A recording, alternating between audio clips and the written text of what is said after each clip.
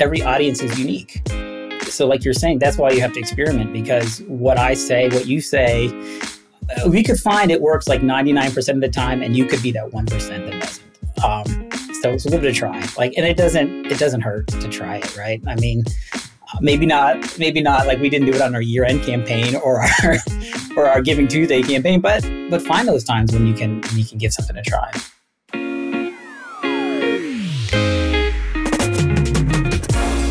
So I'm curious, I know I've heard this story before, but I'd love just for the recording to get it, is how did you find your way into marketing, but then specifically email marketing? Because I know that's where you it seems like that's where you focus. So correct me if I'm wrong, but yeah, what was your squiggle into marketing and then email marketing at nonprofits? So I actually have a degree in music education.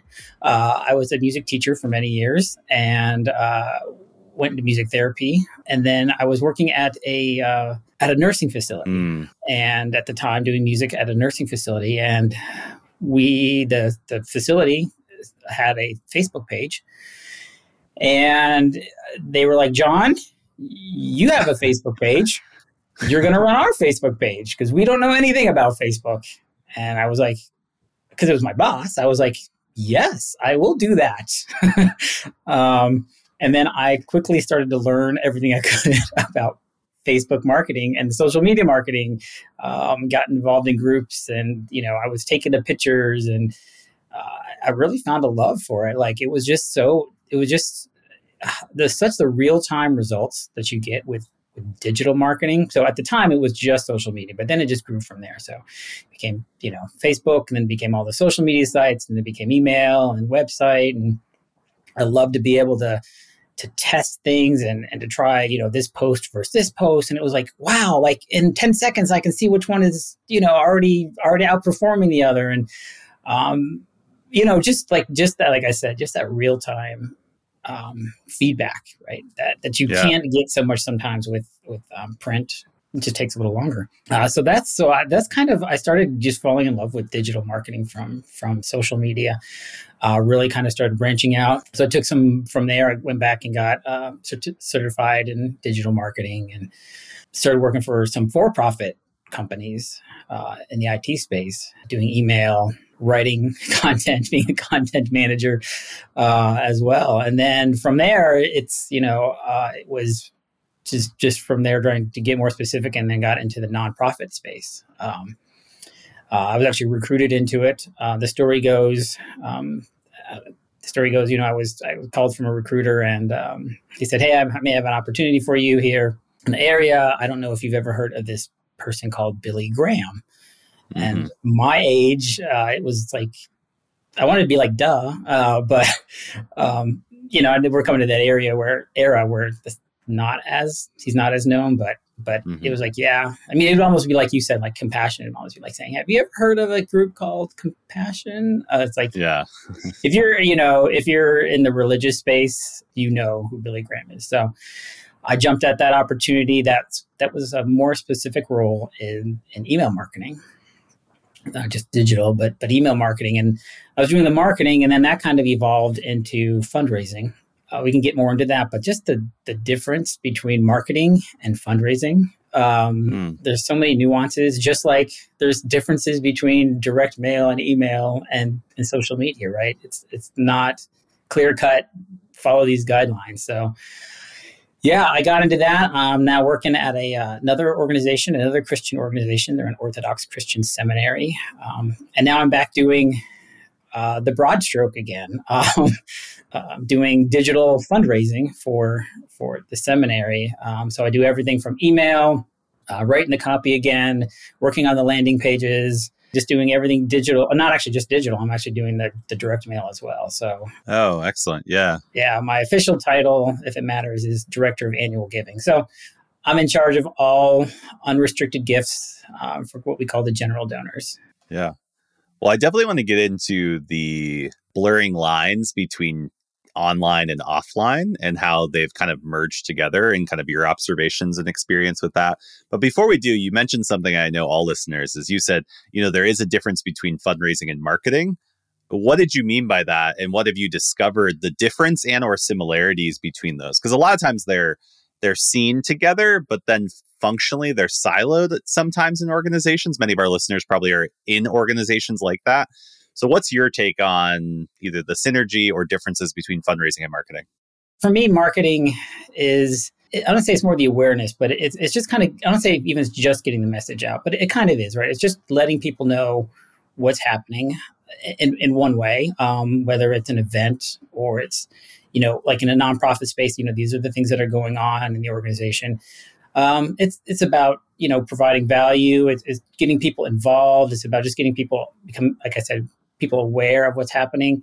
What I'm finding more and more is with fundraising, it's a lot more direct. I think for me, marketing, like I said, is more kind of a broad stroke. It's trying to reach, I don't say more people, but it's just wider. Whereas fundraising, I really tried to hone in on the language and the segments and the audience and what we can do and really very specific purpose. And it's almost like a marriage, in my opinion, although I have no experience with sales.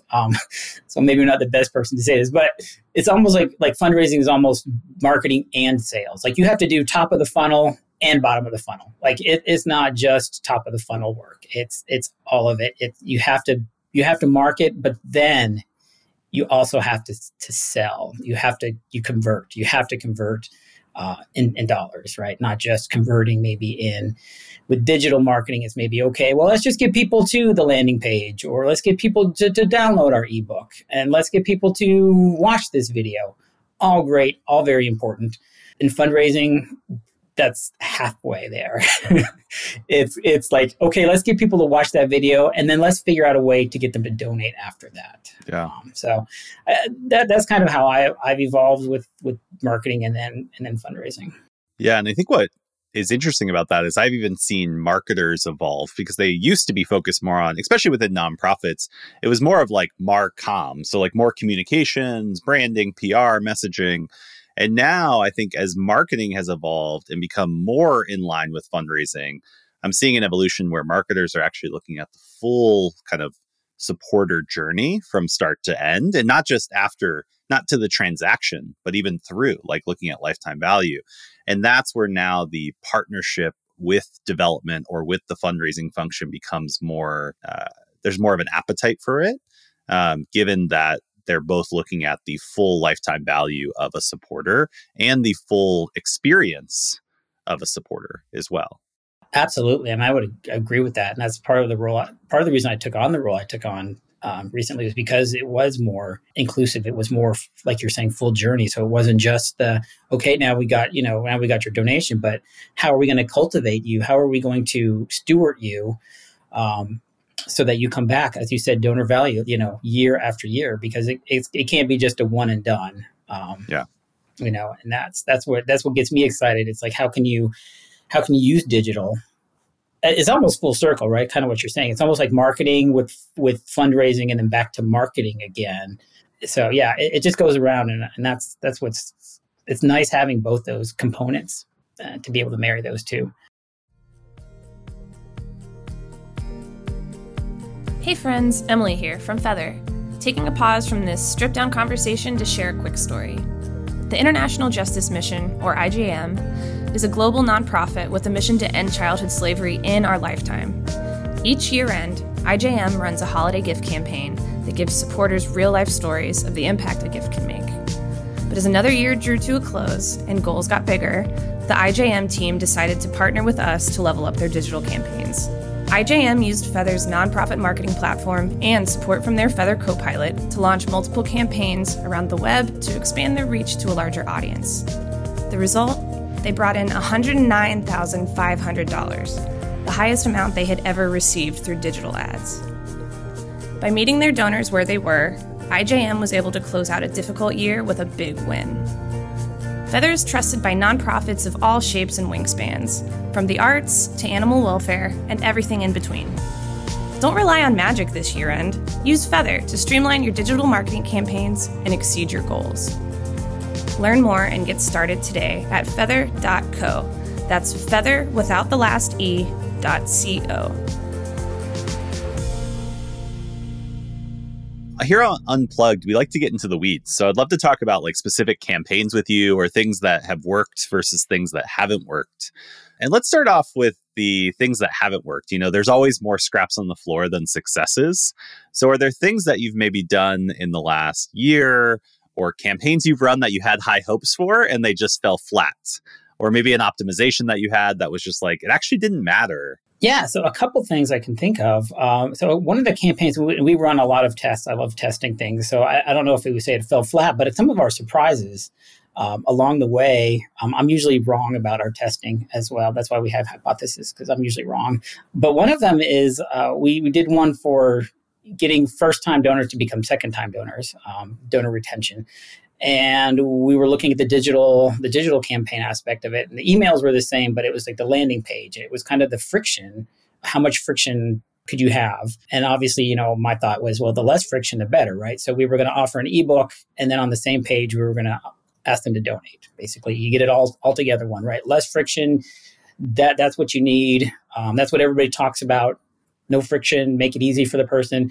We tested it. So we tested it, you know, they would hit I want the ebook. They would get an ebook page and the donate form on the same page. And then we broke it up. We said, okay, click on the ebook. And then once you get the ebook, we'll send you another email with the donate page, or you go to another page. You won't get an email, excuse me. You go to another page that will have the donate, right? So now you've added another step in between. Well, that actually performed better. That extra step performed better than having all that, than having less friction.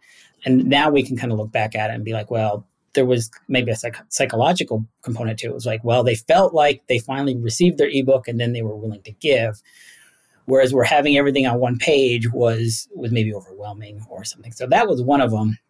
Kind of a small, fun little, it's not so much a campaign, but something we tested was emojis. I said email person here. So everybody's using emojis. Everybody loves emojis. People that are listening to this podcast know I love emojis. Yeah, I do too. I love them so much. Yeah. They're great, right? And we did a little research, and like everywhere you go, like half of them will tell you use emojis and the other half will tell you don't. So we tested it to see. And again, I kind of give you the disclaimer. It was with our audience. It did not work. The emojis, they got about the same amount of open rate, maybe slightly less open rate.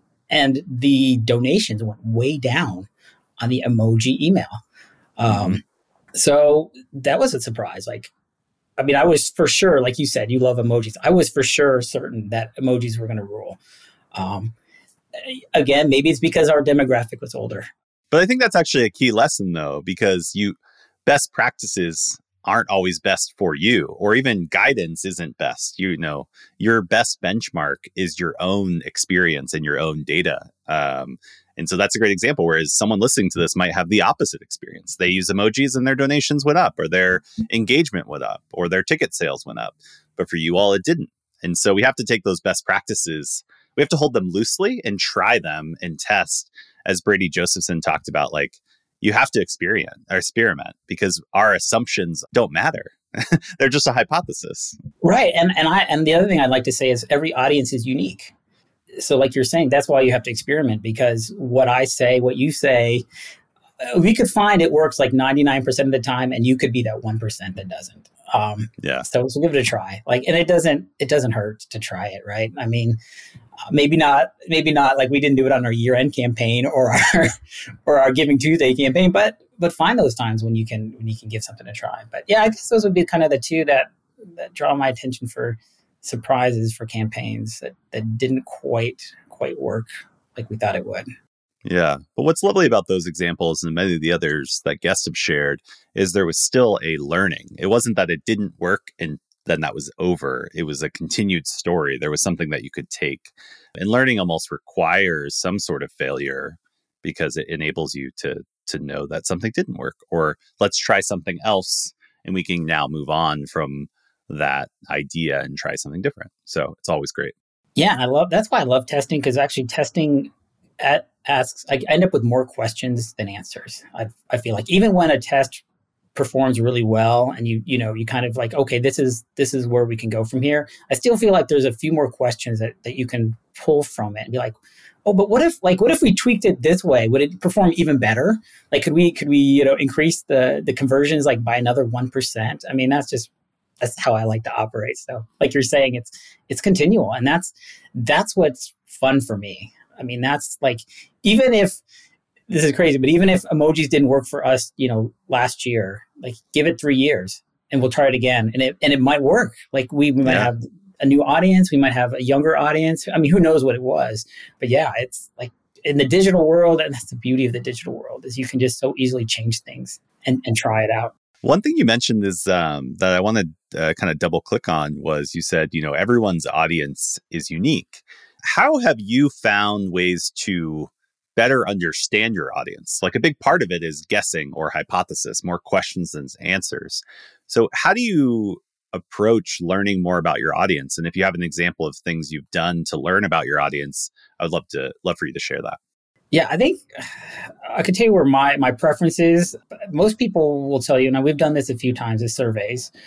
And there's a bit of, I've been at places where surveys were like, we're not doing a survey. I've been at places where they're like, yeah, let's survey, let's find out. But my honest opinion is the way you find out is you put things out there and you find out how people behave.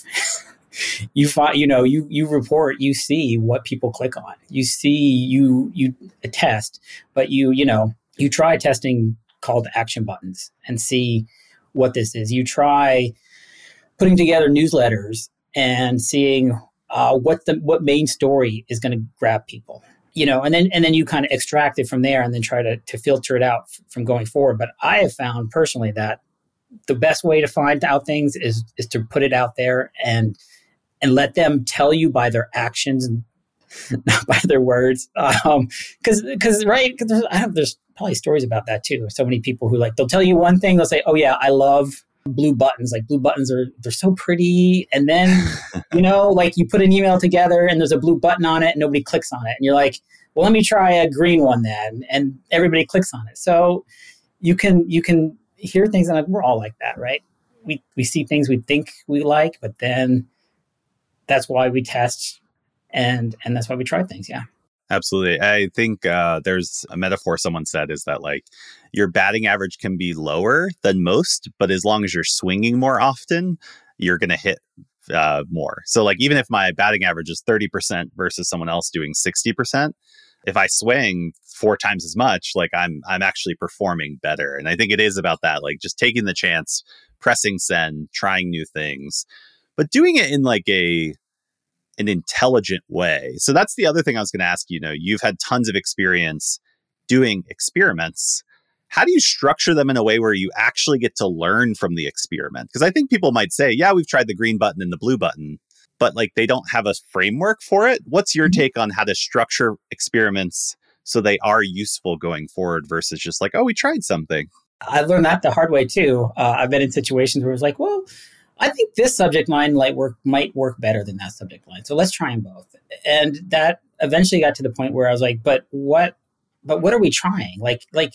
That's a wonderful idea, but how can we take that and then apply it for future emails in this case? So I kind of put together a little, almost proposal. I put together a paper procedure for how we approach testing and helped me kind of solidify what I'm looking for.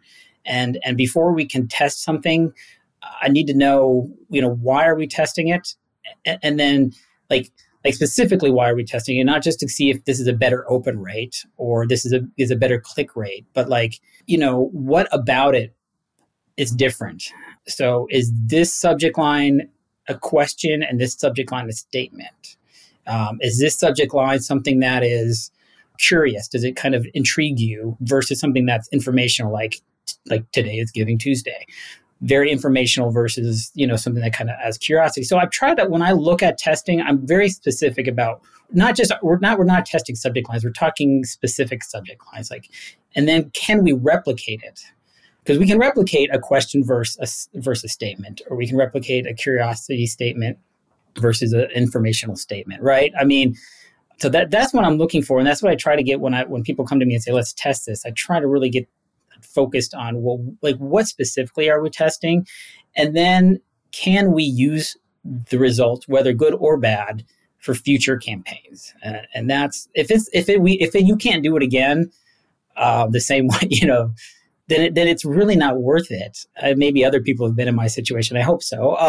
Where you test a subject line or like a button color, and it's like, okay, but we're not going to do that subject line again, or we're not going to send that campaign out again. Or then to me, it's a waste. It's more of a wish, like, oh, we're going to try this, but like you're never going to compare it again. So yeah, so the more specific, the more that you can understand how you would do it again if you had to do it again.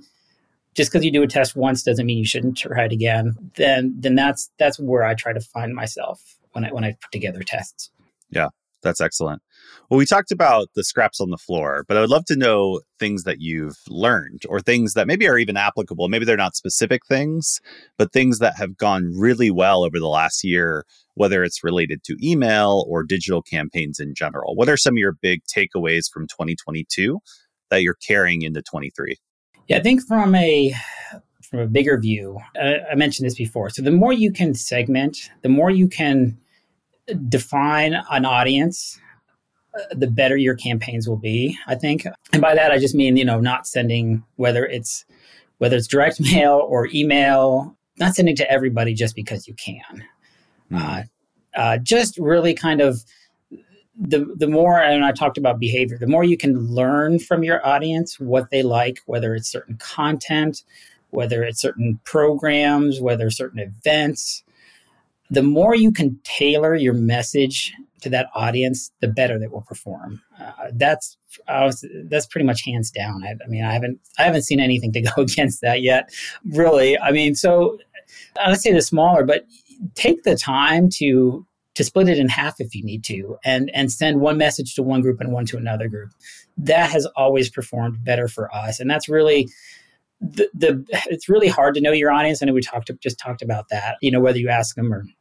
But the more you can learn about them and take those cues, the better your campaigns will perform. Learning from them and just kind of tweaking them as you go along. That's a big thing. I think, segment personalization, that's a huge thing for nonprofits. I still think we have a lot of work to do in the personalization space.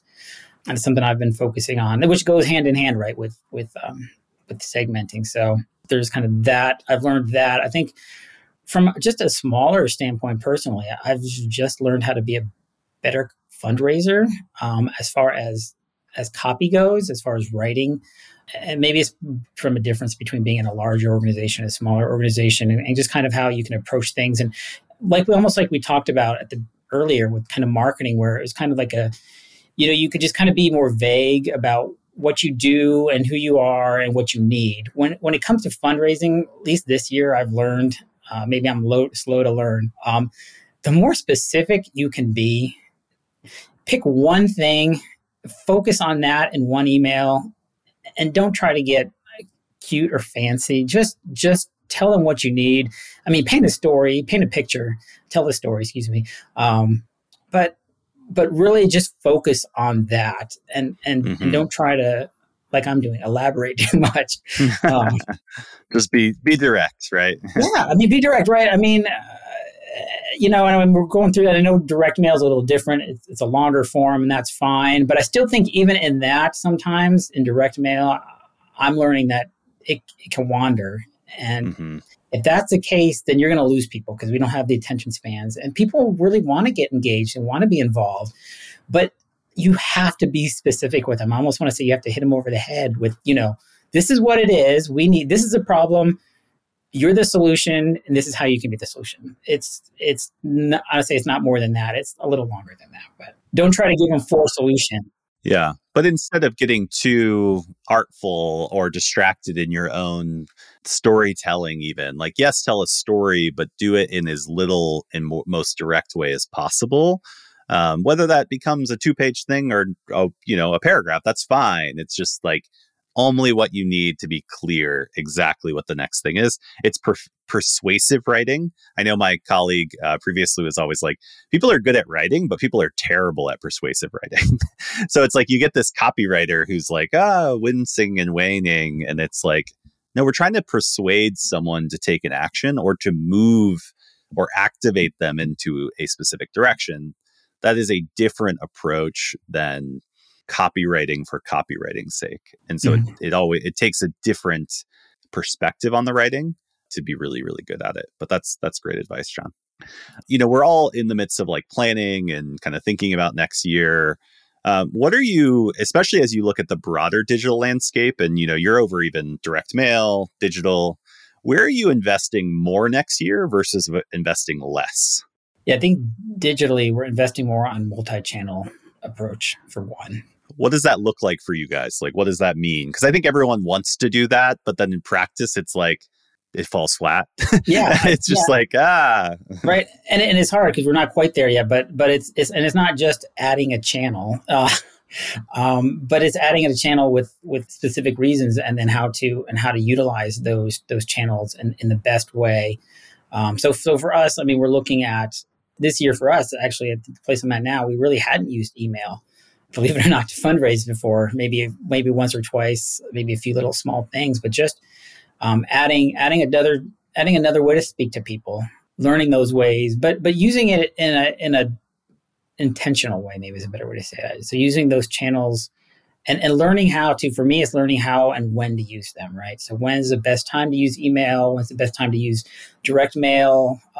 Maybe less than email, but email you can use more, but when's it become annoying and when does it become too much? And then text, again, those same questions like, okay, how can you use text? Because you can't write an email in text, and what's appropriate. And I mean, honestly, we're learning this. We're learning this in email, and going forward, we're going to be learning this in other things and other channels as well. We're still a pretty growing organization as far as communication goes, right? So not even just those ones, but talking about phone. Like one of the other things I'll talk about maybe later is automation and how to use multiple touch points and the timing of it. And so not only text, but phone, like picking up the phone and when's a good time to call them, maybe in like a cultivation journey or a donor retention journey, so to speak. So just believe it or not, we're email is still kind of young for the organization I'm at right now. But we're looking at adding more of, make sure we're getting on the phone to our major donors and other donors. This year, we did what we call a thankathon. Mm-hmm. And we're at a seminary, so we have a lot of students there. We're higher education. So we had the students pick up the phone.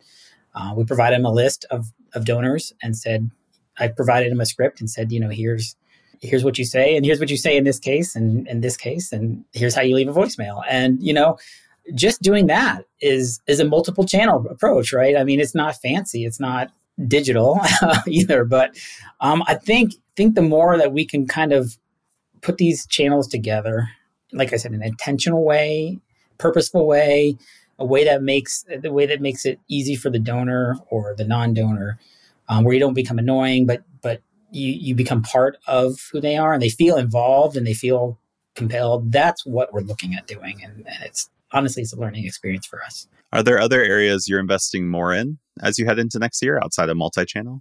Yeah. So the other one is automation, and not just automating emails or anything, but like automating more that we can automate.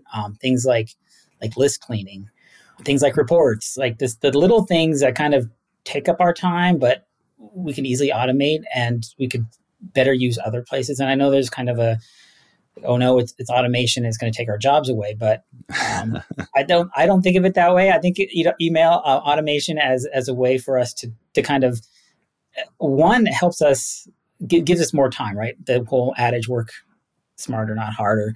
Why put together a report that maybe takes you hours to do when an automation can do it?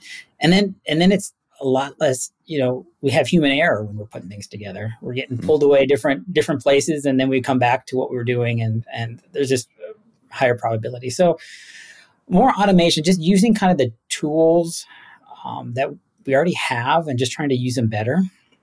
I guess I feel like sometimes with nonprofits we have all these wonderful platforms and there's so much we can do, but we don't. And so I just try to use them, use them more usefully. So automation would be the other big one. Yeah. I like how you position automation though, because here at Feather, we have automation built into our platform, and my previous role, automation was a big opportunity.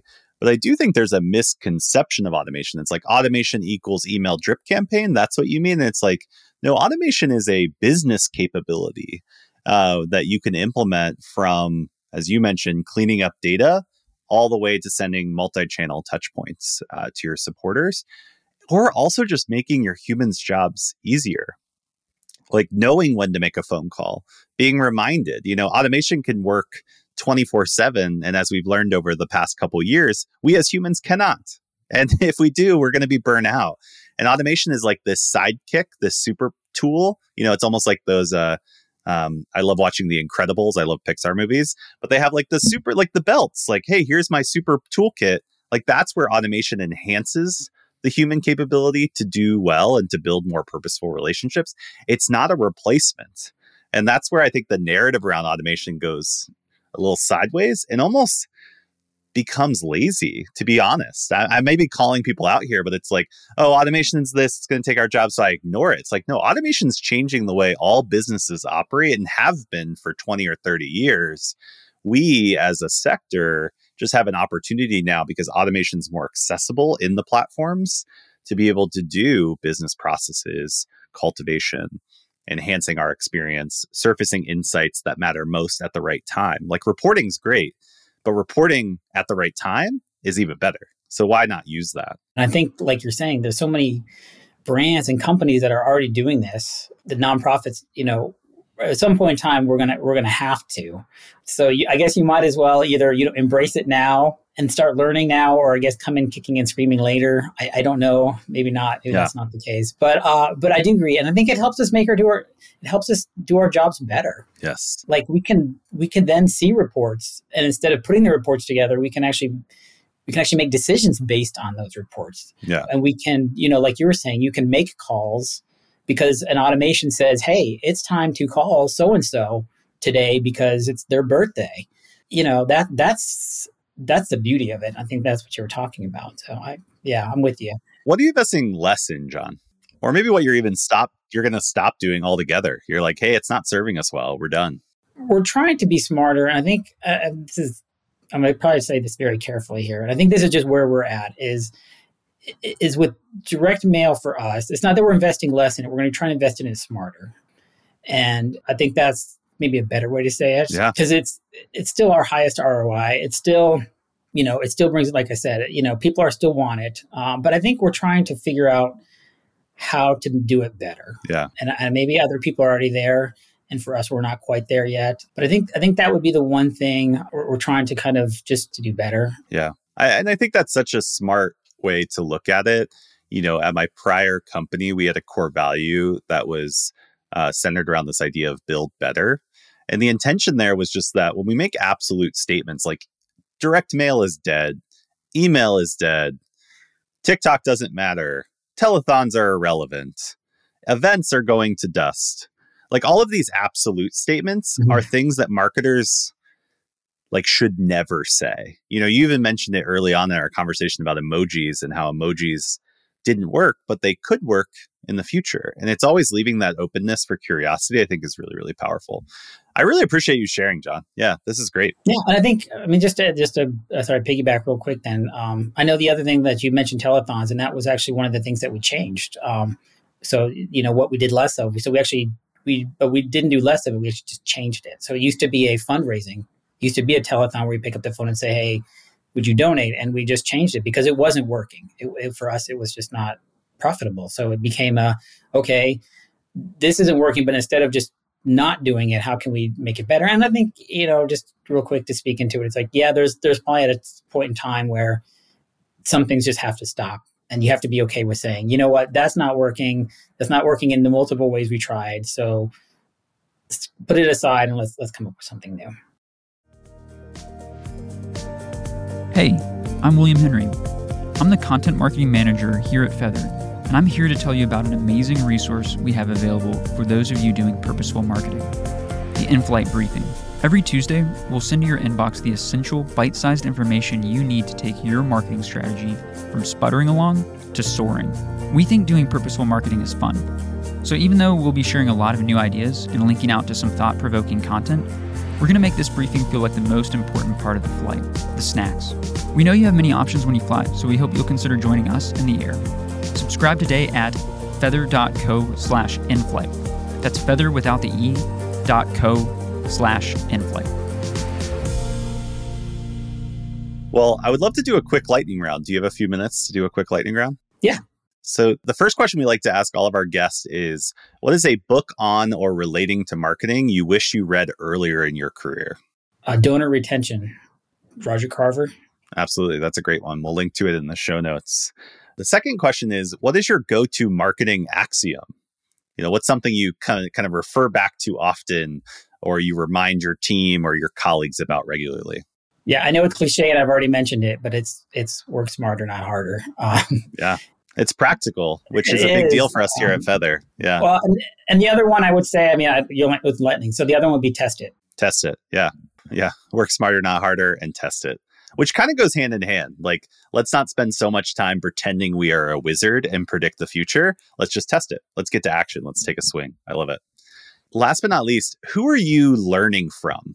Who do you think is doing exemplary, purposeful marketing? Whether it's an organization or an individual, who are the people you're learning from or kind of looking to that we can share with our audience today?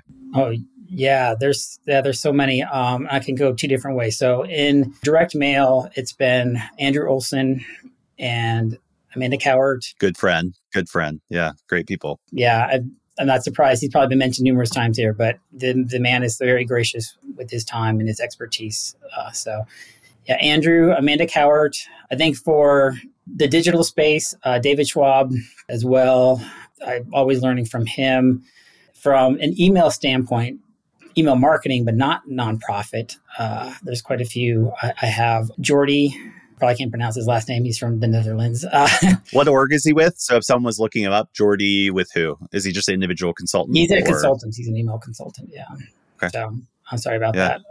No, that's great. And then let me see if there's any. Yeah, there's just, I feel like every day there's just so many people out there who are so much better than I am at this stuff. That Chad White is another email person that I follow, not in the nonprofit space, but in the for-profit space. And again, a lot of this stuff that I learned is it's like, okay, how can I take this and apply it and adapt it to the nonprofit world, which I think is very important for us to do. Yeah, I love that. And I think even the tapestry of people and kind of capability anchors you provide, like, hey, direct mail over here, digital this, email this, it just is a great reminder to all of us is that we're all learning.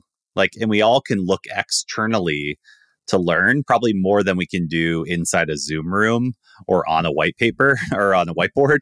Go out and observe, look at your inbox, look what you respond to in your feeds. And it doesn't always have to be a nonprofit. It can be a for-profit. I feel like I learn every day from brands that are just random. Someone mentioned the other day that they said they got a t-shirt and what they loved was that the t-shirt came with a tag with a sticker on the back that they could put on their water bottle. And it was just something simple, but it's that they were using something you got for free to then give you something else to rep the brand. And it's those little experience things can make a huge difference, or subject lines even. Yeah, I think it's the HubSpot world. We call it delight, right? It's just those little things that just kind of bring you delight that you wouldn't expect it. Yeah. And that's right. I think that's what brings us those donors back time and time again.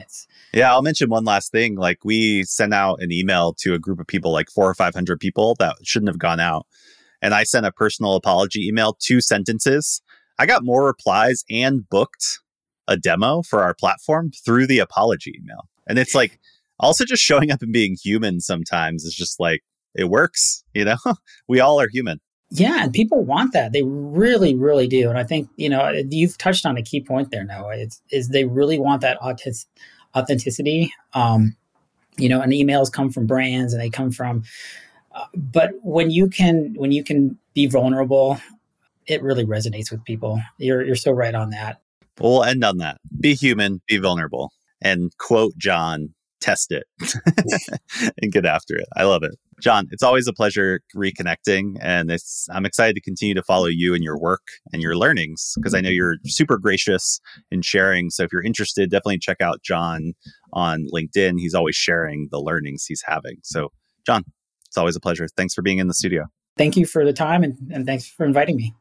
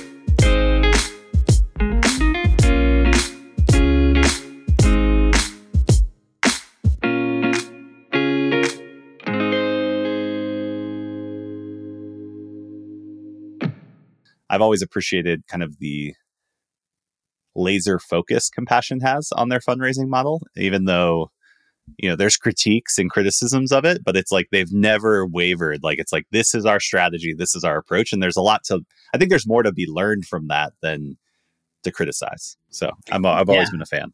Right. And they're very successful, right? I mean, they're a huge organization. They're probably close to $1 billion, right? They were up there at like the 600, 700, 800 when I was back in the day. I'm sure their growth up in that $1 billion club now. Yeah. And they do a lot of cool things. I've heard, I know a few people who work at Compassion, they do a lot of AI and a lot of it's, for me, a lot of excitement, a lot of fun, like to be kind of a part of that. Not quite so much grassroots, but but it is, they have they built quite a program there for sure.